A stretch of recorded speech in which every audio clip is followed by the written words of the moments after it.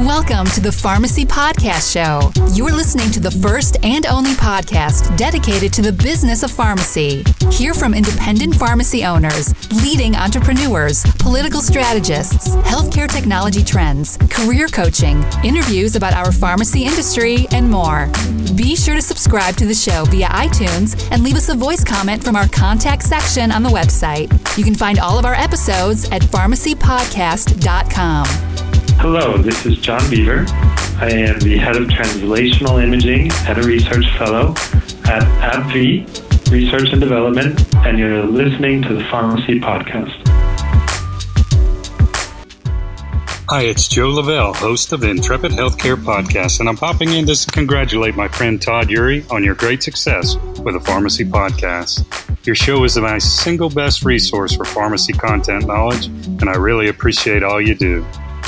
Take care. Hey, my favorite part of the Pharmacy Podcast shows is the interview section. And I'll tell you what, we have a really interesting interview for the listeners. I met John Beaver through the internet, through searching, and he is with Abbvie, and he is a researcher in neuroimaging. And when I had an opportunity to hook up with this organization, Abbvie, as well as John, I jumped on it, and it's going to be a really interesting show. First of all, welcome to the Pharmacy Podcast. John, how are you today? I'm great. Thanks a lot, Todd, for welcoming and inviting me to be here. You're very welcome. Hey, just to set the groundwork for our listeners, what is your background and how did you get to where you are today? Well, I did an undergraduate degree in psychology at Rutgers University in New Jersey, and that interest in how the mind works led me into the hardware of the mind, which is the brain. After finishing that undergraduate degree, I went off to the University of Cambridge in the UK to do a PhD in cognitive science, which is the kind of interface between the mind and the brain, and generally started to drift into the interest of how chemical systems in the brain give rise to the mind, and that brought me into an interest in pharmacology, neuropharmacology, and the creation of pharmaceuticals and drugs. And essentially, that brought me into the industry of trying to discover new drugs, and that's what I've been doing for the last just about 10 years, is working in a variety of different pharmaceutical companies, applying the technology of imaging to help us more efficiently develop better drugs. So lots of people in academia and higher education that I talk with, as a matter of fact, one of our co-hosts, Dr. Erin Albert, focuses on career transition, development, entrepreneurship. She actually teaches in entrepreneurship in Butler University School of Pharmacy. So it's really interesting to hear you say that. What made you decide from transitioning from academia to working in the pharmaceutical industry? Well, at the time, I think there were a few drivers. I think the main one was that the industry tends to be quite close to delivering treatments for patients. And that was certainly a key driver for me. It was sort of staying in research but moving closer to the patient than I was previously in the more basic research area. Additionally, as I mentioned, I kind of drifted into becoming interested in chemical systems in the brain and how they were giving rise to the mind. And that's really typically the domain of researchers who are working with different types of drugs, and pharmaceutical companies are really great places for that kind of work. So that kind of just led me naturally into looking at what pharmaceutical companies were doing, and I ended up being presented with an opportunity that was really perfect for me at the time to get an entry-level position, and just drifted from there. You know, one of the best things about doing this podcast is I learned so much about little facets of our industry that I had no idea about. And it just blows my mind up. You know, someone who sold pharmacy management systems and very much a marketer and love business development, but to learn about pharmacogenomics, to learn about neurology, to learn about opioid addiction, and there's technology out there to helping those patients. medication therapy management, all of those types of things just fascinate me. So the closest I've got to neuroimaging was a small company that's now a pretty big company, partially funded by GE, which is Omnix out of Pittsburgh. Go Pittsburgh. And they were focused on digital pathology. And when I started thinking of and reading some of the things that Abbvie was looking at, started following some of the tweets even, and started Googling some of this information, neurological imaging just kind of opened my mind to think about other things. What kind of neurological imaging are you actually doing? So here at Abbvie, we do a few different types of imaging. So we are very interested in trying to establish that the drugs we are making to treat conditions in the brain are actually getting into the brain. And believe it or not, that's actually a huge challenge for pharmaceutical companies. The brain is exquisitely protected by a barrier that prevents chemicals from passing out of the bloodstream into the brain tissue. And that, believe it or not, that's the reason for a lot of drugs that companies are trying to work on for brain conditions don't actually work. They just don't get into the brain in a reasonable concentration. So one type of imaging that we tend to do is directly looking in preclinical and clinical stages at the extent to which our drugs are getting into the brains of patients. And that's one very direct way of then accessing it, is pretty much literally just taking a picture using imaging of how much drug is there in the brain of a patient. Another type of imaging that we do is to look at the pathology in different patient populations or in animal models, and trying to assess the extent to which our drugs may be reducing that pathology.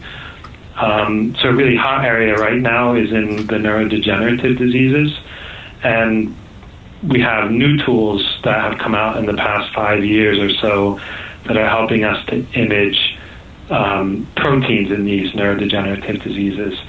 And it's really exciting because we can directly see the proteins in the brain. And it's a incredibly powerful way of both understanding how severe a disease is in a patient, but also getting really deep insight into how our drugs may be affecting those.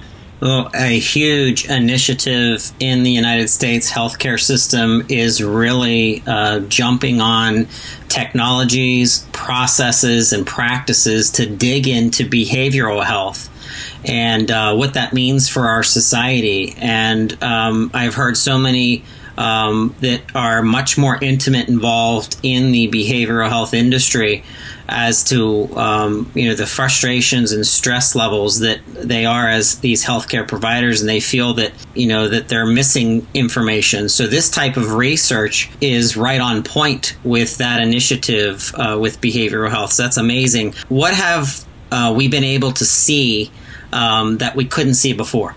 So some of the things that we can see that have been incredibly useful for us in thinking about how we can develop effective therapies for patients with neurodegenerative diseases is that the buildup of things like misfolded proteins in the brain is happening years and years, and in some cases decades, before you start to see changes in everyday life. So, going back to your point about behavioral health, so, we start to see patients with dementias forgetting where they put their keys, or forgetting simple things like how to drive to the diner where they've had breakfast every day for the last 20 years. And what we've learned to some extent through imaging is that the changes in the brain that are underlying the loss of these functions are occurring 10, 15, even 20 years before forgetting how to get to the diner is actually starting to happen. And so that's been incredibly powerful for us thinking about when we should be intervening with patients. And in the neurosciences, typically we haven't been intervening until patients do have pretty severe symptoms. But now we're seeing that these areas probably should think of a paradigm more similar to cardiovascular disease, where we start to try and prevent disease. The very first thing that I started thinking of when I was imagining what imaging at this level of detail would expose is data that Dr. Bennett Omeolu had done, which is famously known now from that movie called Concussion, about professional football players and their head trauma, and being able to actually look at how the brain was taking such a beating, and then what happens over a period of time, to that individual, which is just mind-boggling. And I actually haven't even seen that movie yet, so shame on me. But I've read much about the kind of the summary of that and the backdrop of that. This really makes me think someone that's in the pharmaceutical industry and who is passionate about pharmacy service providers. How does this kind of imaging help to lead to the development of new drugs? Well, it's kind of interesting that you brought it back to the aspect of concussion, because this is really capturing the public discussion right now. As we see the interest in NFL players and how the repeated concussions that NFL players sometimes suffer are impacting their long-term neurological health. We are seeing that these players develop the misfolded proteins that are associated with quite a number of neurodegenerative diseases, like misfolded tau, and they develop them at a fairly young age.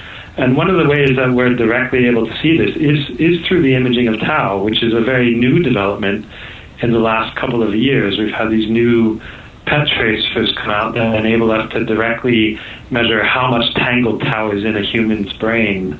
And that is translated into companies like Abbvie developing drugs that are targeting this area. And you can imagine the potential impact that drugs targeting those type of proteins might have, given how many different conditions are potentially associated there. So it could be ranging from people having repeated concussions through rare neurological diseases like supranuclear palsy, right on through to much more common neurological diseases like Alzheimer's disease.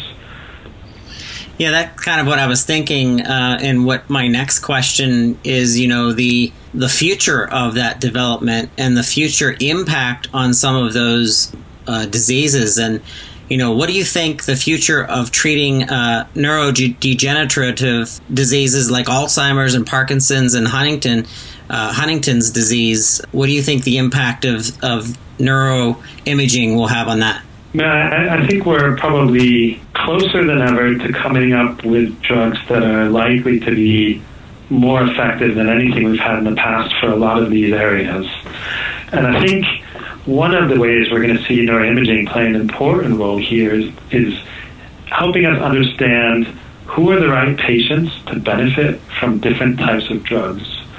And I think we're seeing this for the first time in the Alzheimer's space start to play out, where through the use of imaging of beta amyloid plaques in the brain, which are real hallmarks of Alzheimer's disease, we're learning that we need to intervene at a much earlier stage of the disease.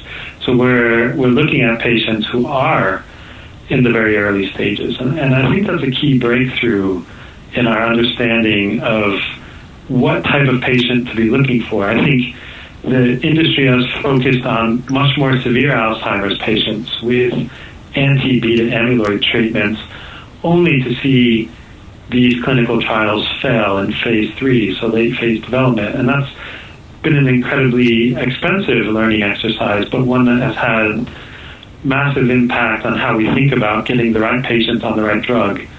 And I think imaging is likely to play a huge role in that in the future, not only in the development phases and helping us select patients that are most likely to show a benefit from our drug in development, but also probably in the clinic down the road, where specialist neurologists can order the assessments and probably decide from a couple of different options in terms of the type of pathology that they could target with different therapeutics. I think it's going to be an incredibly interesting next decade watching this type of practice take shape. I can't help, John, to think of, the term big data is thrown around, I think, sometimes as a buzzword, but really the underlying term under big data is predictive analytics, and what that means for a myriad of different things, especially in drug development. And I could see some of the data, or a lot of the data for that matter, in neuroimaging to be fed into these analytical drivers and reports and algorithms to come out with these models and these tools to truly start predicting the outcomes of specific patients and those specific conditions and how these drugs are going to impact them. And that's so very exciting. So I'm wondering, has your team, maybe on the data side, have you thought of or have planned, and I'm sure you have, of pushing some of this data to some of these predictive models? Yes, at Abbvie, we've been pretty interested in big data for a while now. And with respect specifically to how the contribution of brain imaging can play a role here, we have very much been thinking along those lines that you mentioned. So trying to help models hone in on different pathophysiological features. So if you are looking at a set of, let's say, Alzheimer's patients, being able to specifically look at the impact of amyloid pathology on a set of parameters versus tau pathology. And that probably has a long way to go in terms of the development of these models. And certainly the development of these massive parallel computing capabilities is enabling the hardware that can run this, but we're really just now starting to generate the really big data sets that are going to have to go in here.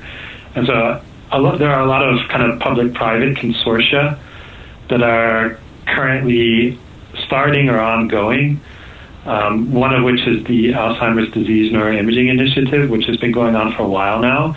And a lot of pharmaceutical companies participate. Abbvie is only one of probably more than a dozen. But also the National Institutes of Health is a strong driver here.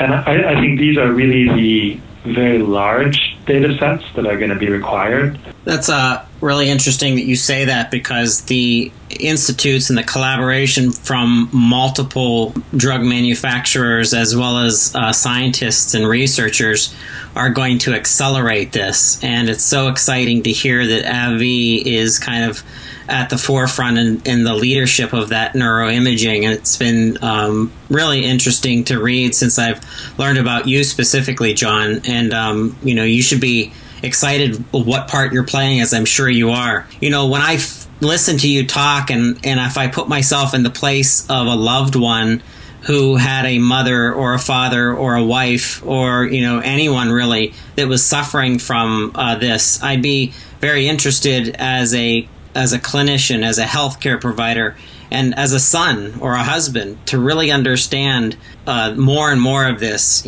as we all run to Dr. Google, per se, to find more information. And that's why I'm excited about the podcast and meeting people like you.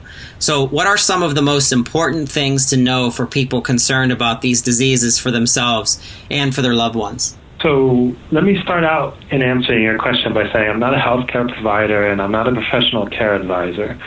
But I think it is important to know your family history, because a lot of diseases are hereditary in nature. And even though we may not really specifically understand the contribution of genes or environment to all aspects of your susceptibility to developing a disease, we do oftentimes see that there is a much higher probability of you developing a given disease if a first-degree or second-degree relative had it. I think in the case of neurodegenerative diseases, if you do have a concern because you're seeing some kind of symptoms, there are a number of genetic tests that can be done, and certainly there are imaging assessments that can help you understand what diseases you could be potentially dealing with. But in this case, certainly your best bet is to go see your doctor, and of course let your doctor assess what you may be dealing with, rather than relying on Dr. Google. Right. Well, you know what? I am fascinated by this. I'm sure that some of our listeners are also. If Abbvie or you or any of your team members ever want to return to the show to give us some updates on the progression, the research, the wins, we all need to hear more and more wins about how we can come together as a team, helping our patients be better in healthcare, but obviously in our more intimate industry of pharmaceuticals and pharmacy service providers. But John, I wanted to thank you so much for taking time to be on the Pharmacy Podcast and helping us to understand neuroimaging and especially the advancements of what Abbvie is doing. Well, thanks, Todd. It's been a delight to talk to you today. You're very welcome. You were listening to the Pharmacy Podcast we run with John Beaver. He is a scientist and researcher in neuroimaging with Abbvie. We thank you for listening. We hope you enjoyed another episode of the Pharmacy Podcast Show. Be sure to subscribe to the show and send us a voice message with your ideas and comments from our contact section on the website. Did you know we develop digital health content to assist with business development and marketing efforts? Learn how we can help you drive more patients, physicians, and targeted leads to your website. Contact us today at pharmacypodcast.com.